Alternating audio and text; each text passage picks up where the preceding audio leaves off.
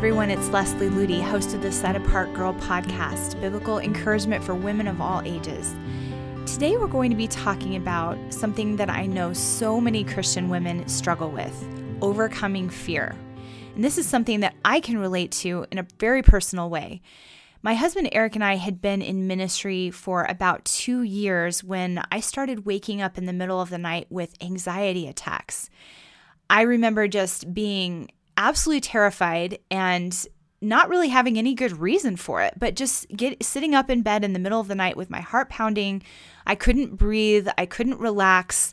I was just terrified. And there was really no explanation for it other than the fact that we were under a lot of stress. We were being hit on every side. It seemed that when we got into ministry, it was sort of like we had taken a baseball bat and hit a hornet's nest and then realized as the hornets were flying at us that we couldn't go anywhere because our feet were stuck in concrete. That was kind of what it felt like. We had health challenges, we had financial challenges, we had relational challenges with other people, not with each other necessarily, but very, very difficult things with other people in our lives. And I found myself constantly dreading what was going to happen next. Proverbs 31 talks about the fact that a godly woman smiles at the future, but I recognized in this season of my life that I was not smiling at the future. In fact, I was actually dreading the future. And when I realized that, I started to cry out to God for answers. I said, Lord, why am I being controlled by fear? All of these stressful things seem to be too much for me to handle, and suddenly I am just not able to overcome this struggle with constant anxiety. Over the next few months, as I prayed about this intense struggle in my life, God began to give me a biblical battle plan against fear. And I'd like to share with you what I learned in that season in a nutshell. The first important key that God showed me in that time was how to put on the full armor of God. And that's from Ephesians 6:10 through 11, where it says, "Be strong in the Lord and in the power of his might. Put on the whole armor of God that you may be able to stand against the wiles of the devil." That was a very eye-opening verse for me because I had not really understood that a lot of the challenges in my life were attacks that were coming from the enemy. I actually had not been resisting the enemy or fighting against his attacks in my life because I didn't really recognize they were coming from him. James 4:7 says, "Submit to God and resist the devil, and he will flee from you." And that verse helped me understand, I'm not really seeing the difference here between what it means to submit to God and resist the devil. I was just submitting to everything. Every trial that came into my life, I assumed it was something that God was allowing. And that was one of the reasons that I was dreading the future, because I thought, well, God's obviously angry with me and displeased with me that he's bringing all these horrible things into my life. And I began to see actually the opposite is true. Because I'm stepping out in ministry, the enemy has a target on my head and he is attacking me, and I need to learn how to fight back. In blaming all of the harassments in my life on God, I realized I had actually been attributing something to God that was contrary to his nature. Now, it's true that God disciplines us and refines us, but not in a harsh, cruel way that leads to fear and confusion. When God disciplines us and refines us, it brings light and life and hope, not darkness, fear, and death. And that was one of the key ways that I knew that a lot of what was going on in my life was simply attack from the enemy that I hadn't been resisting. So this is a really important truth that I want to encourage you with. If you're struggling with attacks on your life, take some time to study the difference between the enemy's nature and God's nature. A careful study of these things in Scripture will help you understand which attacks are coming from the enemy and which trials are being lovingly brought into your life by God. And once you identify which things are coming from the enemy, learn to resist him through the power of Christ's name. God has given us authority over the enemy, and he has commanded us to resist the enemy. And most of us don't do it because we don't realize either that we have the authority or we don't recognize that the enemy is really attacking us. I read a very impactful story in the biography of Gladys Aylward of how she put this principle into action. When she was on her way from England to China to become a missionary, She was held against her will in Russia. They were trying to keep her there to become a machinist instead of letting her go to China to become a missionary. And she was held in this hotel room and she couldn't leave because they had taken her passport. And one day this man, the owner of the hotel, tried to force himself into the hotel room. And she stood there very, very small, much smaller and weaker than him, but completely bold and unruffled. And she said, "You are not coming in this room." And he sort of smirked at her and said, "Well, I own this hotel. I can do whatever I want." And she said, "No, you cannot. You may not believe in God, but he is here. And between you and me, he has placed a barrier. Now go." And at that moment, the man stared at her and then just turned around and left. That boldness and faith was so impactful to me. And I began to realize this is how God has called me to walk. When the enemy tries to force himself in and say, "I am taking control here," I am to push back and say, "In the name of Jesus, you are not the one in control here. Between you and me, God has placed a barrier." So I went through an entire process of learning how to resist the enemy. And one of the keys to really having authority over the enemy was removing willful sin from my life. The story of Nehemiah is really powerful for this because he's attempting to build a wall around the city of Jerusalem that has been broken down. And there are so many access points for the enemy to get in. There's holes, there's areas of the walls that are broken down. And as he begins to fortify the wall, the enemy makes a lot more noise and comes with a lot more threats, but he just continues to fortify and close up all the access points that the enemy has until there is a secure wall around that city. That was the process that God led me through. I began to look at my life and say, is there any access point for the enemy? Am I allowing things into my life that is giving the enemy power? And as God brought those things to the surface and I repented of them and I closed up those access points, I suddenly had far greater ability and authority to resist the enemy's attacks in my life. So putting on the full armor of God and learning how to resist the enemy was the most important first step in my battle against overcoming fear. Secondly, I needed to learn how to have a godly view of trials. Because being fortified and learning to resist the enemy doesn't mean that we're not going to go through difficult things like persecution or false accusation. In fact, Jesus promises that those who desire to live godly in Christ Jesus will suffer persecution. We will be falsely accused. We will be mistreated for his name's sake. But we need to see those kinds of trials through a heavenly lens, and that is what can deliver us from the bondage of fear.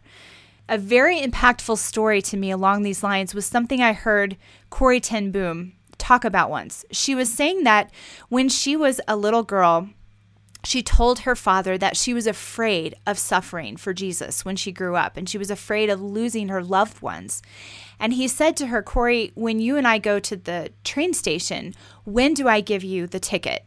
And she said, "Right before it's time to get on the train." And he said, "The same is true when God takes us through trials. When it is time for you to go through any kind of suffering for Christ's sake, he will give you the grace you need right when you need it." And that was such an incredible story for me to realize that we shouldn't be dreading and fearing the future, because what the enemy wants us to do is look at all the possible trials and sufferings that we might go through without the grace of God to carry us through. But realizing that God gives us the grace to walk through whatever it is he's called us to walk through. He doesn't give us tomorrow's grace today. So rather than worrying about what may happen in the future, we can just rest in the knowledge that, first of all, God can turn anything that the enemy means for evil into good in our lives. And you can find that in Genesis 50:20 and Romans 8:28. Also, that he won't allow us to walk through trials that we're not able to handle. And that's in 1 Corinthians 10:13. And then also, even when we do walk through difficult circumstances, we can triumph through every challenge when our hope is in him. And that's in Psalm 25:3.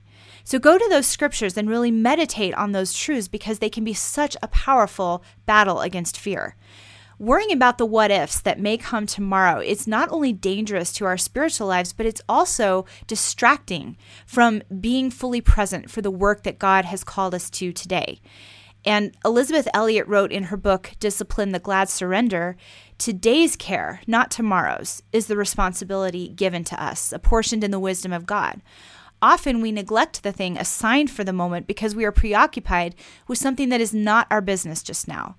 How easy it is to give only half of our attention to someone who needs us because the other half is focused on a future worry. I can definitely relate to that. I've been there so many times. Meditating on these principles that I'm sharing with you today has helped me learn how to be fully present in the moment rather than distracted about what might happen in the future. Another thing that has really helped me in this area is to read Christian biographies of women who have suffered tremendously for Christ's sake and yet triumphed through those trials because of the grace of God. Some of my very favorite books are Evidence Not Seen by Darlene Deibler, If I Perish by Esther On Kim, The Pastor's Wife by Sabina Wurmbrandt, The Hiding Place by Corrie ten Boom. Seeing the courage that these women had through these trials that they went through reminds me to say, if they can triumph through those extreme circumstances because of the grace of God, then I can certainly triumph through any trial that God asks me to walk through. The third principle that I learned in my battle plan against fear was that I needed to forsake the worldly wisdom of fear. I believe in following sound life principles like working hard in school, taking care of your health, protecting your children, avoiding stupidity, but I've also come to realize how often fear can disguise itself as wisdom. But living in fear is not equivalent to living in wisdom. Living in fear is living in direct disobedience to God. He doesn't just suggest that we fear not, he commands us not to fear. In Joshua 1:9, he says, "Have I not commanded you? Be strong and courageous. Do not be afraid. Do not be discouraged, for the Lord your God will be with you wherever you go." And then in 1 Peter 3:6, there's a specific command for women who are Christians. Peter says, Sarah obeyed Abraham, calling him Lord, whose daughters you are if you do good and are not afraid with any terror. And then Jesus tells us in Matthew 6:25 that we are not to worry about our life. So instead of taking our cues from the latest studies, the newest books, or the advice of secular magazines, let's learn how to turn to His Word for wisdom on how to eat, how to practice hospitality, how to approach finances, how to invest in the lives of others, and how to live. Instead of clinging self-protectively to our lives, our health, our finances, and our comforts, we need to ask Him for the grace to completely entrust those areas of our lives to Him, because He cares more about all those things than we could ever imagine. And the fourth principle that He taught me in my battle against fear was learning how to take fearful thoughts captive. There's a famous quote that says, "You can't stop the birds from flying over your head, but you can keep them from making a nest in your hair." And that's very similar to what we need to learn when it comes to taking fearful thoughts captive. Those thoughts may present themselves, and even now, though I feel that I've been delivered from the bondage of fear, there are still times when fearful ideas or thoughts or what-ifs present themselves to me, and how I respond is what makes all the difference. I've learned how to call on the grace of God to kick those thoughts out and not allow them to make a nest in my hair or to take up residence in my soul. Two things that have really helped me with this is, first of all, to meditate on truth. So the minute a fearful thought comes into my mind, I have these battle scriptures that I immediately turn to, and I quote a scripture that is in direct contrast to what that fearful thought is trying to tell me. And then also to learn how to pray for someone when the enemy or just even my own emotions begin badgering me with fearful thoughts. If I can just get my eyes off myself and learn how to pray for someone else, all those fearful thoughts melt away. So the battle over fear is one that each of us can win and conquer and triumph through the grace and truth of God. God has called us to heroic femininity. And in fact, the word virtuous in Proverbs 31 actually means valiant, mighty, and strong. By His grace, we can be set free from the snares of fear and anxiety. We can be filled with supernatural strength and courage, and we can cause the enemy to flee from us. God's strength can put us on the offensive spiritually instead of always being on the defensive. What we need to do is allow Him to build us strong in Him and dress us in His holy armor. And as a final thought, I encourage you to remember this: God has not given us a spirit of fear, but of love and power and a sound mind. And that's in 2 Timothy 1:7. Thanks for listening to this episode of the Set Apart Girl podcast. To take this deeper and find more resources on this subject, I encourage you to visit setapartgirl.com. I pray you have a blessed and Christ-centered week.